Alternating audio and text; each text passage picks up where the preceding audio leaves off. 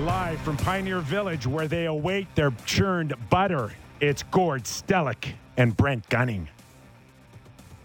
That's the last one, I promise, Gord. That is the last one. Leaf Station, Brent Gunning, Gord Stellick here with you. Nick Kiprio is hijacking the show. And because, he's made enough fun of us, I heard a rumor, just a rumor, but there are some outtakes floating around, so we might have those before the show is done there. That's a workout, churning butter at the Pioneer Village. We talk about the Science Center, another thing I haven't been to in quite a long time. I remember doing it on a school trip. Yeah, that's a workout for us, Gordo, churning that butter. Yeah, no, I was kidding him. That's where I was once, and now it's where people go to play hockey, right? That's the York University complex there, and then as far as the what was the Rogers Cup, and the tennis is kind of right around there. So it seemed like it was so far away when you were a kid, like you went to this way out of town, but actually it's still within city limits. Yeah, it is funny to think about that, because you're right. I feel like I had to ride like a covered wagon to it back in the day, and you're right. It's just it is right there in the heart of the city. Somebody who I feel like, much to his dismay, is right in the heart of Leafs Nation right now, because that's the name of this show, is Julia McKenzie. Julia, and I know that's your favorite place to reside, is just right in the heart of Leafs Nation. How you doing today? Man, look, I'm just happy to kick it with you guys, man. It could be Flames Nation, it could be Coyotes Nation, it could be any nation. I'm just happy to be on with you guys. Hope you're both doing well this holiday season. Yeah, very merry, despite the complete lack of hockey for us to watch the past couple days. I want to kind of dance around the league at large with you, but let's start with the team in Montreal. We all had our debates last year during the Cup run. What exactly is this team? How much of this is luck? How much do you have to give them credit regardless? And this is a team that, obviously, missing Weber and Price, we all knew there was going to be some coming back down to earth. I don't know that anybody thought they'd be, by points and point percentage, the second worst team in the league. Are you surprised just how bad it's been for Montreal this year? Absolutely. We're talking about a team that could easily, through an 82-game schedule, produce its worst season in franchise history. This is a team that hasn't been this bad in terms of its record since we're talking about the First or Second World War. You know what I'm saying? This is not a team that is competitive in any way. And I'm very surprised they got to this point. I thought the Canadiens were going to be a team that would at least be able to compete for a playoff spot. But it's clear that their transition game, in order to have plays break out from their own end to the offensive end, has been poor. They haven't been consistent with zone entries. It seems as if on their best days, they might have one or two lines that work during a game, and everything else just kind of seems to fall apart. And I know Jake Allen is in net for Carey Price. We all know what Carey Price has been through. He's been trying to hold his own, but he can only do it by himself. The team in front of him clearly is not up to snuff. So I did not expect the Canadiens to be this bad. I can understand why people thought the Canadiens were not going to make the playoffs this year, but I think if you talk to anyone who said, man, this team is going to be this bad, they'd be lying to you, because this is the worst Canadiens team I've ever lived to see, which is funny because when I saw them go through the Stanley Cup final, that was the best Canadiens team I've ever lived to see. Like, I'm under the age of 30 years old for context, but it's just kind of weird to see them go from the high of a Stanley Cup final to the depths of the NHL standings. It's almost like that thing people say, Julian, that, okay, if you make a deal with the devil and he says that, okay, you can be a professional athlete, but it'll cost you 20 years of your lifespan. Would you take that or not? It's almost like, did the Canadiens cut that deal before the playoffs last year? You can go on this great run now, but you're going to suck in perpetuity? And did Gord just call Marc Bergevin the devil? Did that just happen? No, I did not call him the devil, but I mean, it's almost that surreal. It's kind of funny considering this is a franchise that up until this summer had not been in a Stanley Cup final since 1993. And I'm sure, considering how passionate the Canadiens fans are, I'm sure a lot of them would have probably considered doing some similar sort of deal, right? Like the passion in the city of Montreal when it comes to the Canadiens, we all know it's a religion. In the province of Quebec, not just in the city of Montreal. So the idea of them doing some kind of deal with some demon to get themselves to that point, if it means they have to suffer over the next little while, I mean, as painful as it is, there are some fans, I'm sure, who would at least consider it. But to go through it now, to see those fans kind of reason with the fact that their team is as bad as it is. We've seen some pretty interesting reactions over the last few weeks with regards to who's going to fill in for Bergevin, the jersey on the ice. It's been really fascinating and eye-opening. So what do you think ends up happening there? You know, we know Gordon is in the mix. There seems to be the belief that you want, obviously, somebody who can communicate a little more clearly with a big chunk of the fan base. How do you, and I understand that the answer to this will depend on, who the person is, but how do you envision that dynamic playing out? It's so weird for, every team has guys who kind of speak for them, but it felt like Bergevin might have spoke the loudest across the entire league. And now you're going to have a situation where there's two guys kind of sharing power. One guy's doing the bulk of the talking. How do you envision that playing out in Montreal over the long term? Well, I think what's going to happen is, it's pretty obvious to a lot of people who know the Montreal market that the person who will be in the GM role has to be bilingual and has to address the French-speaking contingent of Canadians fans. We all know how much it means to the province. We all know how big of a deal it is. And I know some people will hear that and they think, well, yeah, it cuts into the pool of possible candidates for the job. And there's no way you're eliminating all these best candidates. We also live in a world where, ironically, the best GM in the National Hockey League is a French-speaking guy in Julien Brisebois, who once upon a time was in the Canadiens organization and now works for the Tampa Bay Lightning.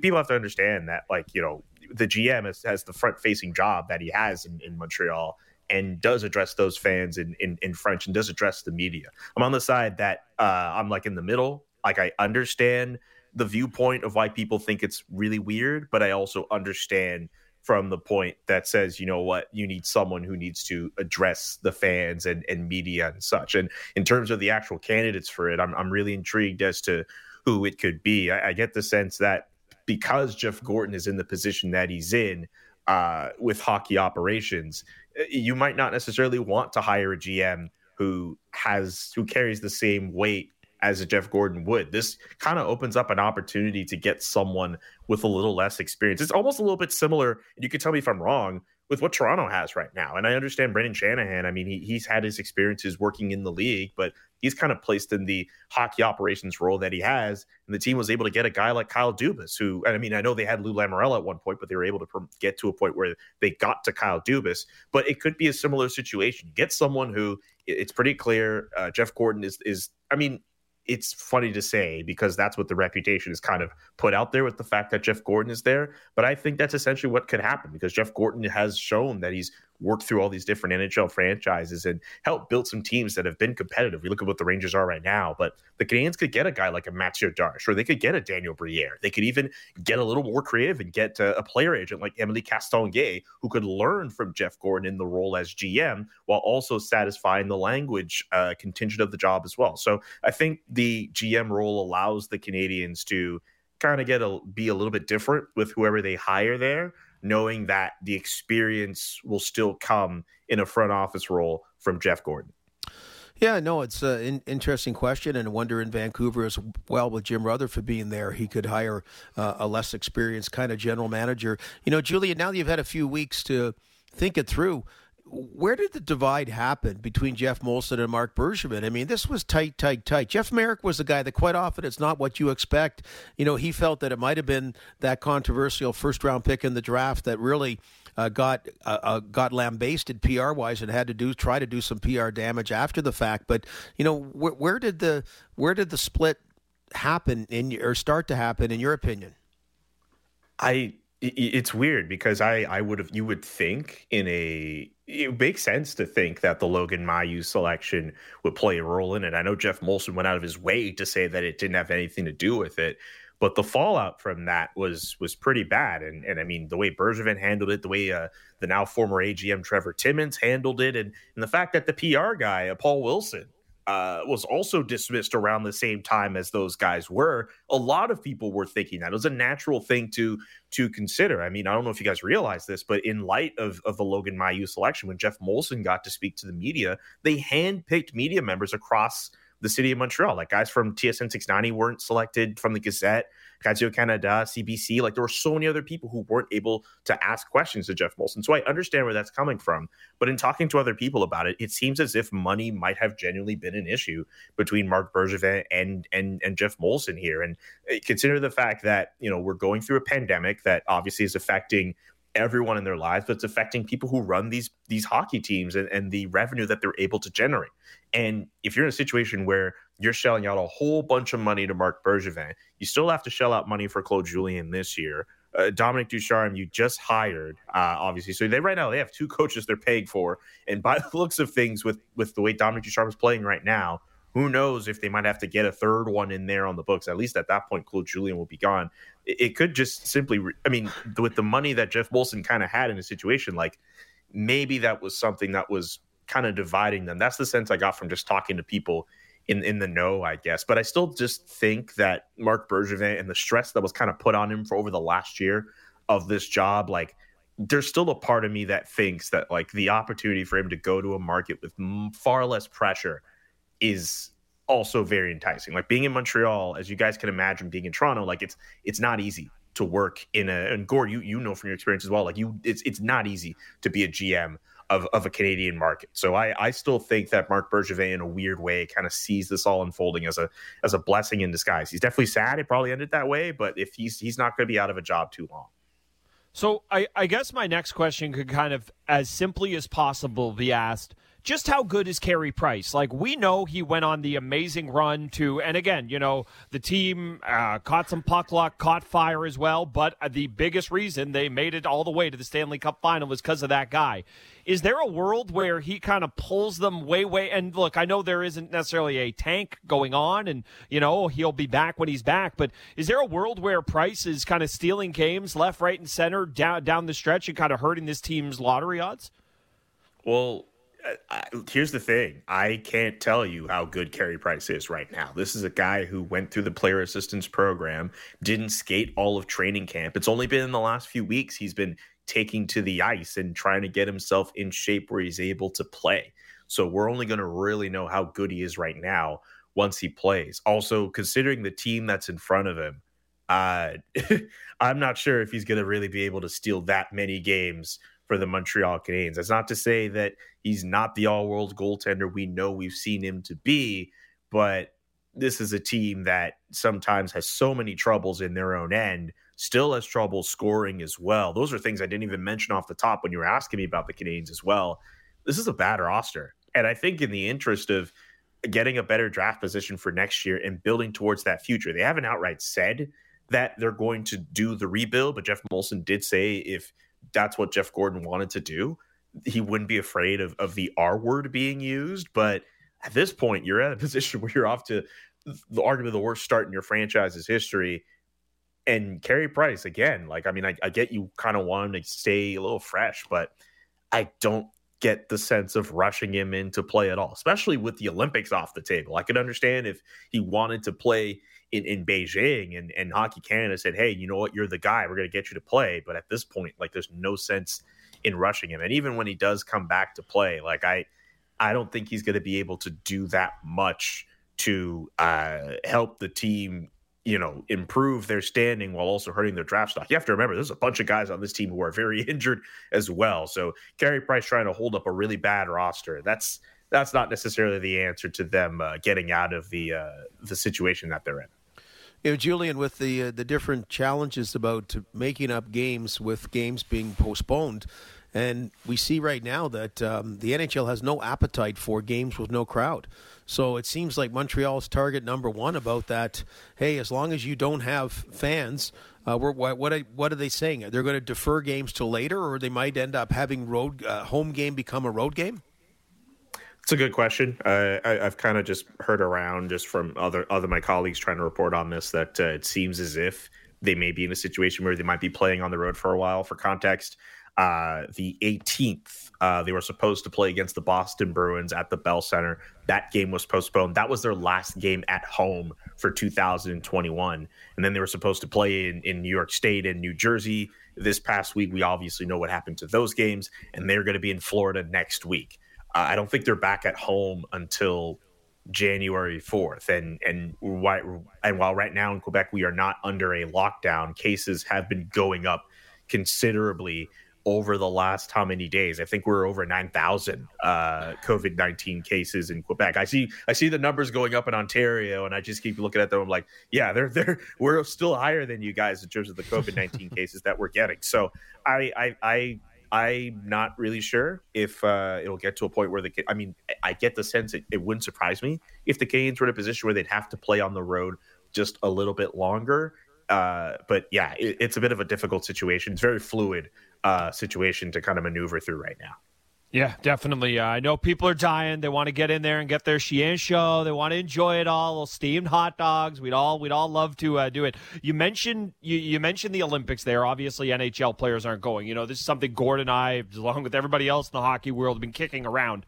No Olympics, but in your mind's eye, where is the best version of best on best hockey? Does it need to be back at the Olympics to give it that extra cachet? Should the IIHF or just the NHL as a whole say, you know what, we're good on the Olympics. We're going to set up our own World Cup that we do every 4 years. What do you think makes the most sense for best on best hockey kind of going forward?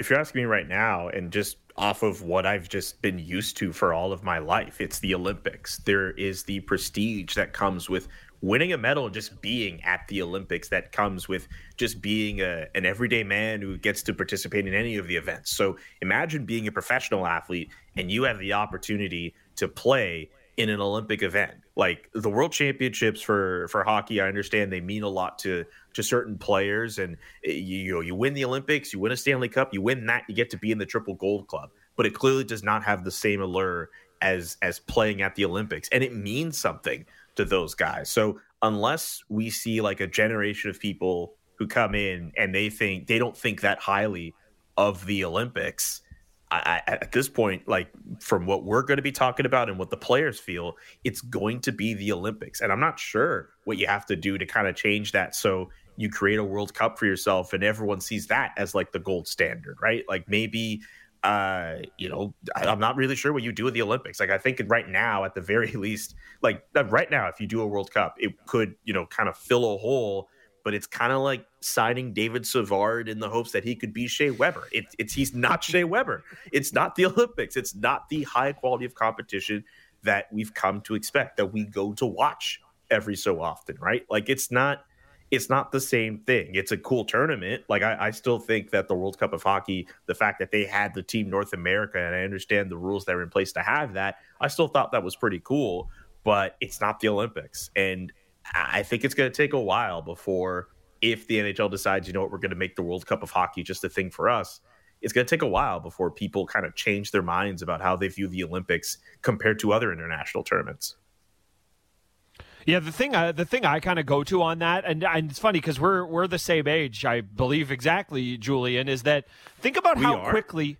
Yeah, well, so, yeah, I know. I feel like I come across as a very cantankerous old man. But, yes, born in 1989, so very close to the same age, if not the same age. Yeah, we're close. We're not the same age, though. Okay. Sorry about that. I've had people age me on the air, and I don't like it either, so I'm sorry to do that to you. But think about how quickly... That's the first time I feel older. I'm kidding. There you go. Look at that. I grew a mustache to do it, and apparently all you needed to do was have me insult you on the air. There you go. Not an insult. In terms of the Olympics, though, it does feel like, think about how quickly that happened, right? 98, first time we had NHL players there. And then basically within 2 or 3 iterations of it, it was locked, set in stone. And yeah, hey, a Canada win definitely helped with that. But it does feel like, do you not think that if you just say, hey, here's where all the best guys are, and there aren't gimmick teams, do you not think the World Cup would kind of take hold pretty quickly? Yeah, but I think it's going to take like a while to do that. If you do a World Cup like next year and you have all the best teams, yes, you'll have all those teams, but like the World Cup, like it happens like every 8 years? I can't even tell you how often the World Cup is supposed to happen. Like that's not, I think one thing that helps, you have to have the World Cup like every 4 years or something. You can't have this whole like every 8 years or at some random point. Like between the 2016 one, like the one previous was like 2004. We have to wait like 12 something years before the World Cup came back into our conscience. If you're going to do that, not only do you have to have the best players there, you have to find a way to make that like a frequent thing. You cannot have almost a decade go between World Cups. Like when I watch the FIFA World Cup, I mean, they're talking about trying to have it every 2 years, and that's too much. 4 years is a perfect set of time between World Cups. And what also helps too is the fact that you have the Euro Championships and the other ones going on in Africa, the Cup of Nations, and the tournament in South America, Copa America as well, and the Gold Cup in North America too. Like you have other tournaments going around to kind of whet your appetite in between the World Cups as well. But if you're not going to make it every 2 years, don't mess up the schedule. 4 years is fine. But you cannot have a situation with the World Cup where we have to wait like 8-10 years before we get it. If you're going to make it the thing, make it like every 4 years. So we got a scoop, but you opened the door perfectly to this for me. Here's what you do. The World Cup is every 4 years. It is set in stone. It is lockstep. You get it. And then every 4 years, but on the 2 year off, like kind of like your Euro idea, you have hockey's Ryder Cup, and it is Canada and the United States versus the world in a best of 3 or a best of 5. How about that? Am I getting you excited? I love that idea, but here's the next thing. When do you put it in the schedule? Because the Olympics are the Olympics, and they're just going to be in February, and the guys have already played, so they're just at the point where they're at. For a World Cup of hockey and the Ryder Cup, which, again, I still think is a really cool idea. Where do you put that in the schedule? If now that it's an idea that the league is going to, let's imagine a world where the league has tabled this and they're saying, okay, we have to find a way to put this in the schedule. Where are you putting it? Are you putting it before the NHL season starts? Are you putting it in the middle of the summer?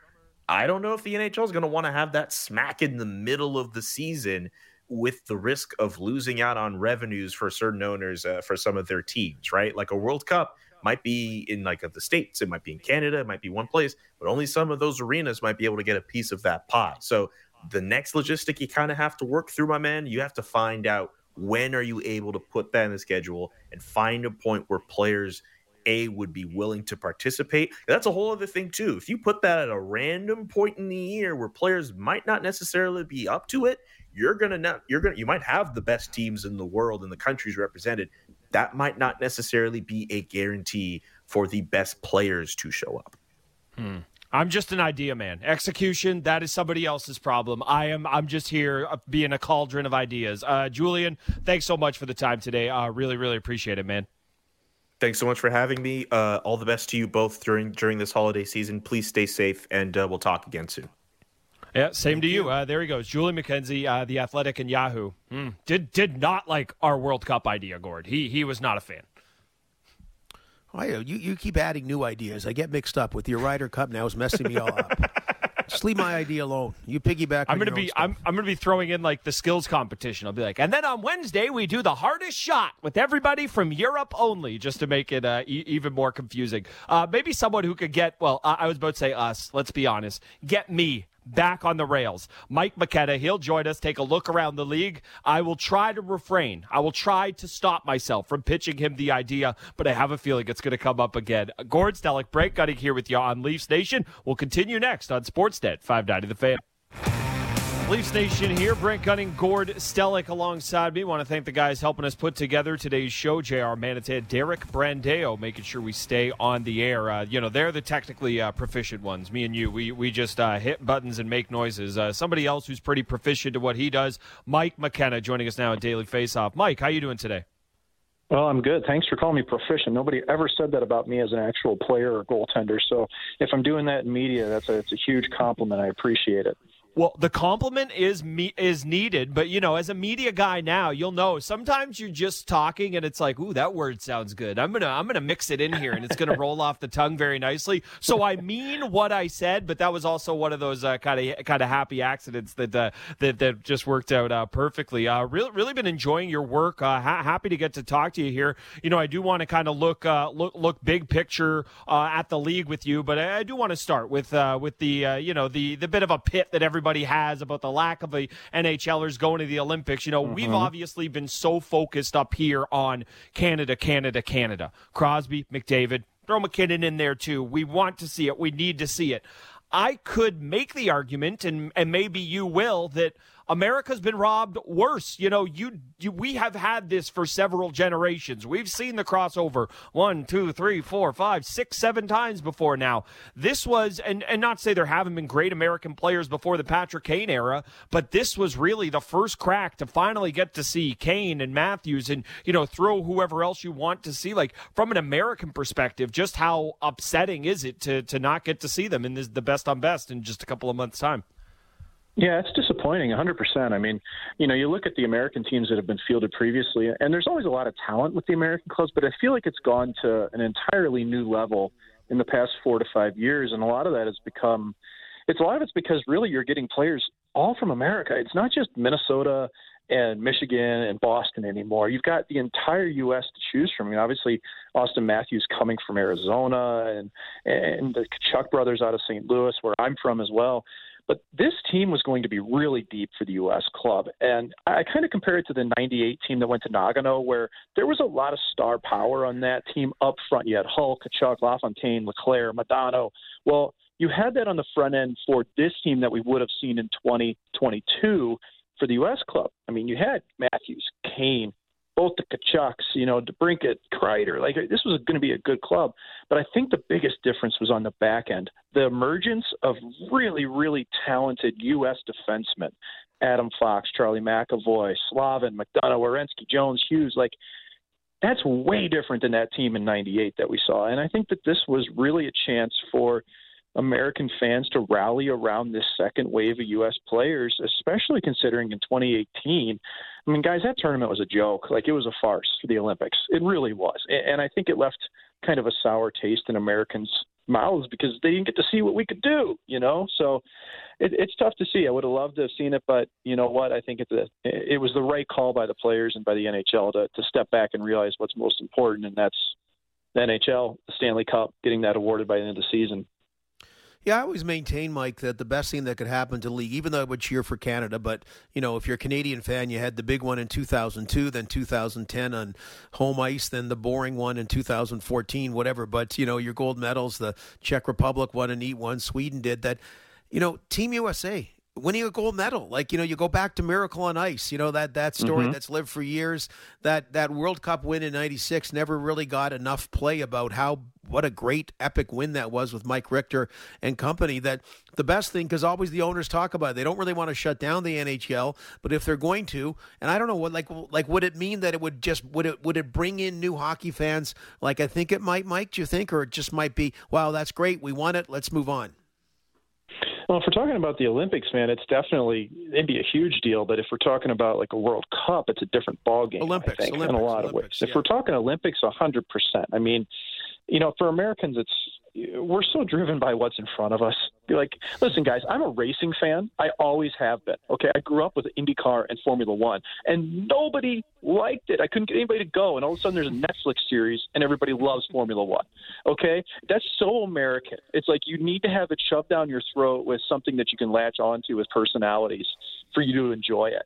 And that's really what America needs in a lot of ways with the U.S. team with hockey. You know, like there's players that we all know within hockey circles, within media circles. We all know how good Kyle Connor is.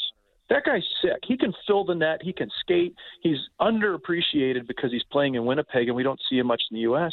But that's exactly the type of tournament where a Kyle Connor can shine and become a household name, you know? And that's where people get to really realize how good a Dylan Larkin is on the big stage.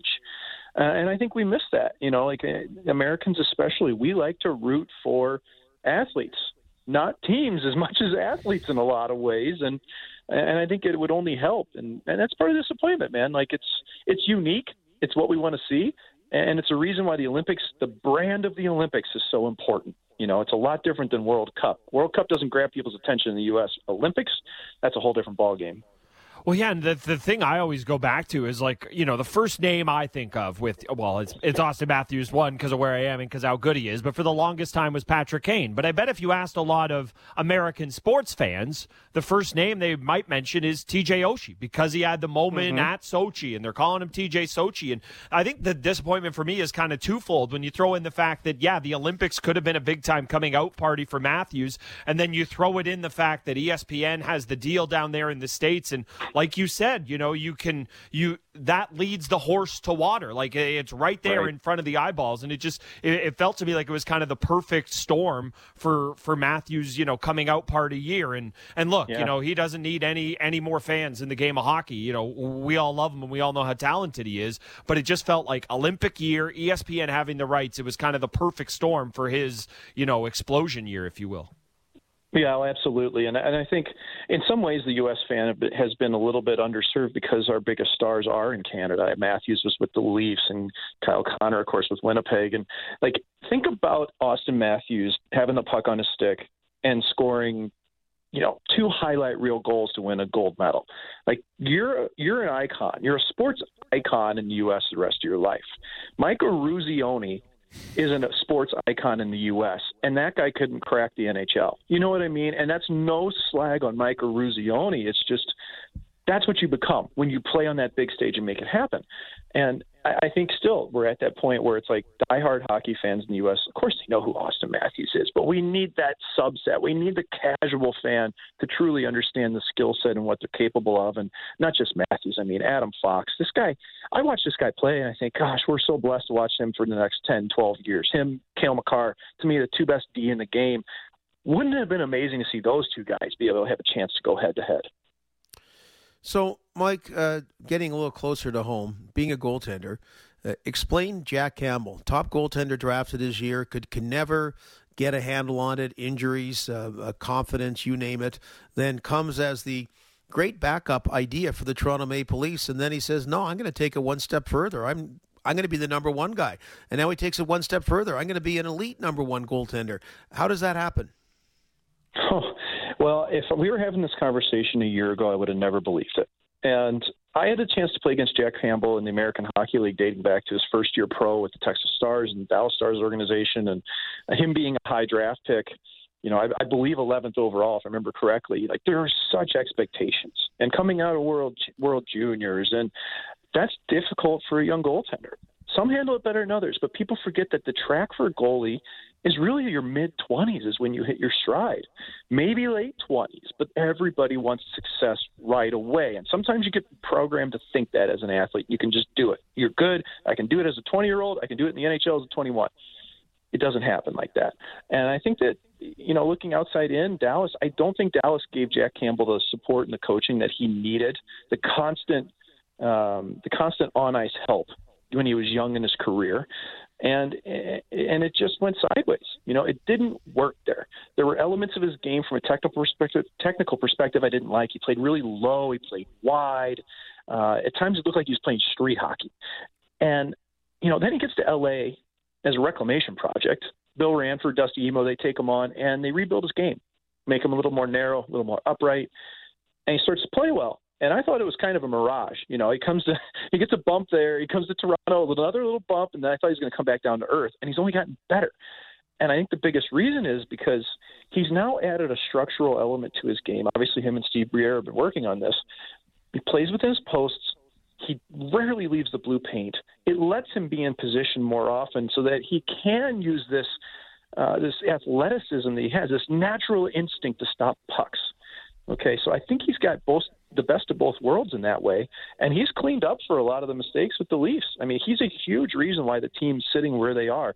He's performed well above expectation. I thought that was maybe a big question mark for the team coming in. Campbell and Mrazek, I figured Mrazek would get hurt. He did. No surprise. I didn't expect Campbell to be able to run with it, but when I watch him now, I understand why. He's really structured, but he hasn't lost his creativity in net. Yeah, when Gord was first asking that question, I thought he was just gonna stop at goaltending. Explain, because it's funny, right? We all watch this game so closely, but I think outside of guys like you, I mean, how many times have you heard a coach say, "Look, I don't know, just stop one"? Like there was a great moment in the Leafs had this all or nothing behind the scenes documentary throughout last year, and what a year it was to pick to do it. And there's a moment in one of the playoff games, and and the goalie coach, Briere, who, again, does a great job with Campbell. How can you not give him credit for and, of course, give Campbell credit for what he's turned himself into? And, Briere's saying, well, one went off a defenseman and the other was tipped, and what do you want? And Keefe just says, oh, just stop one. That's all I want. Like, I can only imagine how lonely it can feel sometimes. So for a guy like Campbell to have this, you mentioned you weren't a believer. You weren't buying in when you just saw it last year. Is it a box that gets ticked with the things you were mentioning, a style of play, or is it a number of games you need to see out of a guy playing at this sustained of a level before you really say, okay, I'm buying in? Like, is it an eye test, or is it just kind of a numbers played metric for you? Well, it's definitely both. I always thought that you couldn't rate a goaltender's season until they played 20 games. Well, Jack Campbell's above that. He's played 23 now. I think it's very real. His numbers are going to come back down to earth a little bit. Okay, it'd be surprising if he could still hover around 935 or 940 for the length of the full season. That's just how it works. But I think if by the end of the year, if Jack Campbell's sitting 925, you're looking at it going, wow, this is impressive. This was a great pickup by Kyle Dubas when people really didn't expect this to happen. And finding value like that in goaltenders is really difficult to do because so many teams nowadays don't, there's such an emphasis on developing from within. You have to. There hasn't been a team that hasn't won a Stanley Cup in over a decade without a homegrown goalie. Well, this might flip the script if Campbell can do it. But I really think that this is something for him where it is sustainable, again, because I look at the structure. If he was out in the wide ice and doing the backstroke and flipping all around and out of control, I think this is a guy I don't really believe can continue this. But I don't see that anymore. I don't see him having to make these crazy saves more often than he has to. I don't see him out of position. That leads to consistency. But it has been tough for him. I will say that, though. The team in front of him has given up a lot of, turnovers in their own zone, giveaways in the defensive zone. Like, it hasn't been easy on Campbell, but he keeps responding. And the most impressive thing about him, he's doing it the biggest pressure cooker on earth for a goaltender in Toronto. I'm super impressed with his mental toughness this season. So, just you take a look. The Anaheim Ducks are the ones. How much are they for real or not? Well, I've watched them a fair amount this year. And what I can say is that going into the season, I expected the big question to be, can the young guys carry the team? Well, I expected that to be Zegras and Drysdale, and turns out Troy Terry is the biggest one for the team right now, along with Zegras and even Sonny Milano. I didn't even think he was an NHL player at this point. He's first, second line material, playing fantastic. I think that youth movement has finally caught on. They believe in what Dallas Eakins is doing. I think also earlier this year I had a chance to speak with Kevin Shattenkirk, and he really mentioned how Jeff Ward, the assistant coach of the Ducks, previous head coach of the Calgary Flames, he's really helped the power play. He's helped them offensively. He's made things more direct, more clear-cut. And I feel like they're buying into that. And it's fed the creativity of those young players. And it's elevated the level even the old guys, man. Shattenkirk says if you ask the young guys, they'll say it's me. I think it's the young guys. They're giving credit back and forth. Ryan Getzlaf has played well for them.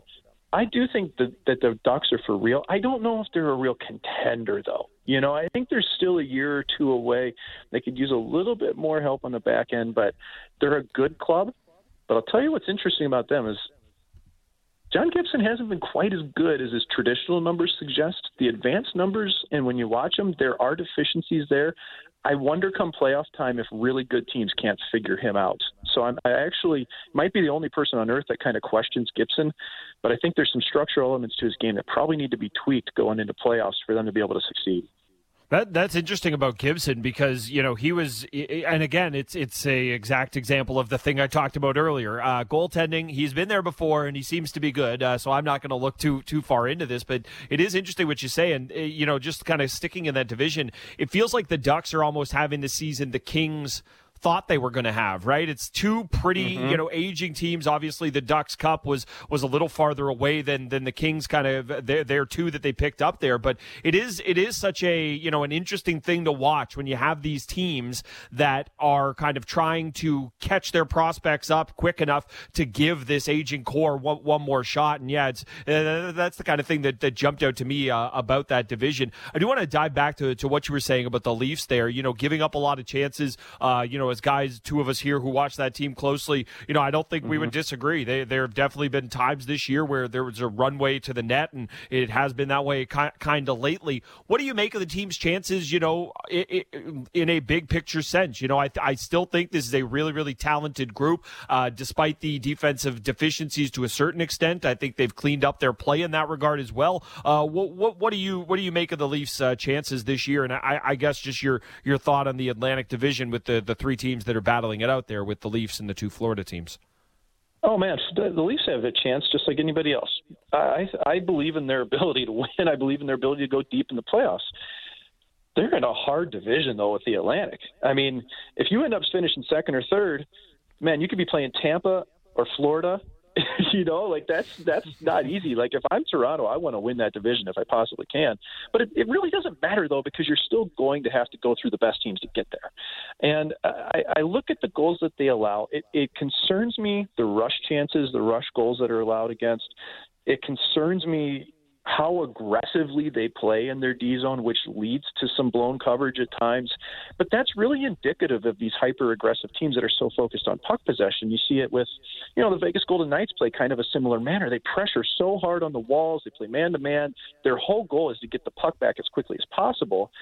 So these teams tend to possess the puck a lot, but they also give up chances that can be somewhat catastrophic at times. And that's where I think there is a fine line between running so hot aggressively and still being responsible defensively. They can win like that. You can win like that, but it's hard, and you have to really be on top of your game. If you look at a team like Calgary that just locks down Daryl Sutter defensive hockey, they're consistent in that regard because they're not as hard on the puck, not as aggressive on the puck as a Toronto or Vegas, which to me makes it a little bit easier to stay tight defensively, but you still don't have that top-end offense, And I think a team like Toronto, you can't deny the fact of how talented they are in the power play. But I think they also work harder than people realize. They work pretty hard to get to the front of the net and make goals for themselves and let that skill take over in tight.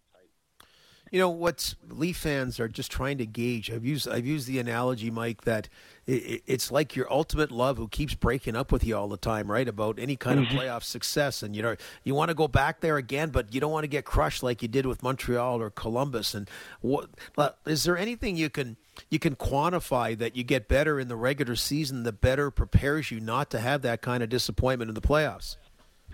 Well, I can tell you from my own personal experience, and there's no surprise with my career. I was a number 3 goalie. I spent a lot of time in the American Hockey League, but it took me several years of failure in the playoffs before I got to the point where I realized I can do this. And it actually took me losing a playoff series but playing really well in it for me to understand that I can make it happen.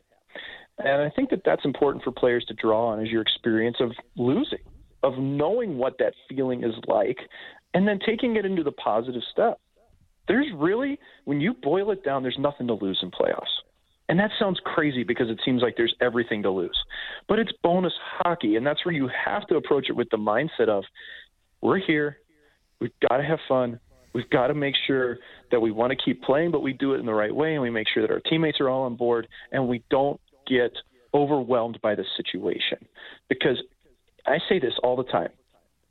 Games that happen at the beginning of October are just as important as games that happen in June. They all matter, every single game.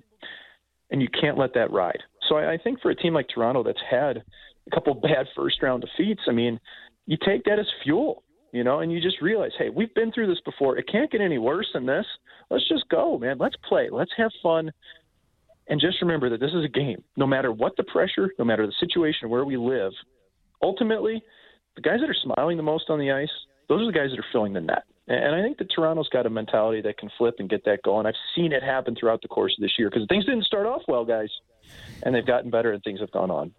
The only problem with thinking things can get worse is I've thought that before, as Patrice Bergeron was eliminating the Leafs after they had a 4-1 lead. And then you know what they did? They blew a 3-1 series lead to the Montreal Canadiens. So I suppose you're right that it can't get any worse. But, man, every time I think that happens, something tends to... They're both series losses, though. That's the thing. They both lost. No matter how many games, they were both losses. All right. So, that's a good point. Yeah. The guy who's the captain of, basically the anti-Leafs, even though they look exactly like them in terms of jerseys, Steven Stamkos, is he properly? This is a weird question to ask, especially somebody like you who is so analytical and loves to quantify things, but this feels kind of unquantifiable to me. Is he almost like, I don't want to say underrated, because I think we all know how good of a player he is, but he feels a little underappreciated to me. I think of the way Jonathan Toews was lionized after the cup runs in Chicago, and this young leader of men, and we don't need to go down the rabbit hole of revisionist history based on everything that's happened there now. But I think of the lionization that happened of a guy like Toews. And Stamkos is the captain of back-to-back Stanley Cup champs. The fact that he scored a goal in the one shift he played in the Cup final in one of those years, it just feels to me like we go, yeah, we know he's great. We know he scored 60. We know. But do we really? Do we really give Stamkos enough credit for being everything he was asked to be as a first overall pick? No, not over the last couple of years, but I think we're trending back in that direction. And, if it wasn't, we're always going to look at Draisaitl, McDavid, Ovechkin for the Hart Trophy or MVP of the league, but I don't think Steven Stamkos is that far out of the question right now on a team that's missing Kucherov, Point, and I don't know, man. I think Stamkos it deserves that level of gratification. And, when somebody battles injuries, when they're more or less forgotten, he was out of the lineup for a lot of those playoff runs. They go by the wayside. You forget about them. And you almost forget, man, Steven Stamkos was one of the pure snipers in the league for a long time, and he still is. And I think he is underappreciated, undervalued, maybe league-wide. But where he's not, guys, is within that locker room. Because the C on his chest and the weight it carries and the way and as professional as he is and the leadership he brings, he's huge for that club in Tampa Bay. And they have no shortage of that. They have no shortage of talent either. But I think when things start to really go sideways, they're always going to look to that same guy. And Stamkos is him. And he's been able to score big goals at all times. And, guys, there's nobody more broken up about not going to the Olympics than Steven Stamkos. A last cut. He's injured for one. He can't get to go. I feel bad for him. But I do feel good for him that he's finally starting to get a bit of recognition again, because he is still one of the best players in the game. And, one thing I like about him is that he stayed in Tampa his whole career, man. He's made a living there. He loves it. He's got some loyalty to it. And I think it's paid off in both directions. I have some thoughts about him sticking in Tampa as a guy sitting here in Toronto. But, hey, good on him and good on the people down in Tampa. Mike, first time getting to chat with you. Have loved following your work this season. Thanks so much for taking the time. Sure. Thanks so much, man. That was a blast. And happy holidays to everybody up there north of the border. I hope things go well for all you guys. Yeah, we are hoping the same, and same to you. There he goes, Mike McKenna. You can follow his work on Daily Face-Off there. Gord, yeah, I mean, it's been a fun week. We ended talking Steven Stamkos there. I got to say, holiday season, we're all feeling warm and fuzzy, and I'm feeling a little warm and fuzzy with you, Gordo. You have opened up Leafs Nation with warm arms to me. You've had a ton of co-hosts over the years, and I'm truly honored to call myself one of them. Well, it's been a blast and been a lot of fun, and we should have been doing post game show right now with the Leafs St. Louis game that was scheduled to be 2 p.m. today. But this week, and I don't know if Kyprios and Bourne had some idea that there would be a pause, so we were looking forward to lots of hockey talk, which we did. But there were not the number of games, right? And but it didn't matter. It didn't matter. There's no shortage of things to talk about, and it was kind of nice that Christmas season feel that we had heading into the weekend. So I know we got a couple of minutes here, but for everyone out there, we extend our certainly holiday wishes, Christmas wishes, and all the best, and try to stay safe as which is difficult to do right now. And we're just looking forward to be back on there December 27th onwards. Fasten your seatbelt. It may be bumpy, but hopefully a lot more positives rather than negatives. We can't wait. We heard you mention Nick Kyprios there, and he's given us the gears. So now let's let him give himself the gears. Here's the outtakes from Kipper earlier this week. Live from the 401 highway. No, let me do that again. Sorry. Live from Highway 4. Live from Pioneer Village.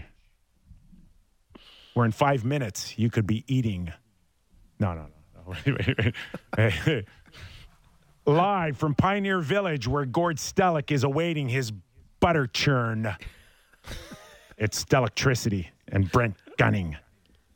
No. Let's do that one more time. Live from the Leaside Dog Park, It's Gord Stellick. And who else? Yeah. I knew that was coming. Oh, that's great. Thank you to Derek Brandeo for grabbing that. Thank you to Real Kipper and Board for clearing out the airtime. As you mentioned, Gord, they couldn't have picked a better week to take vacation, but we've had a blast nonetheless.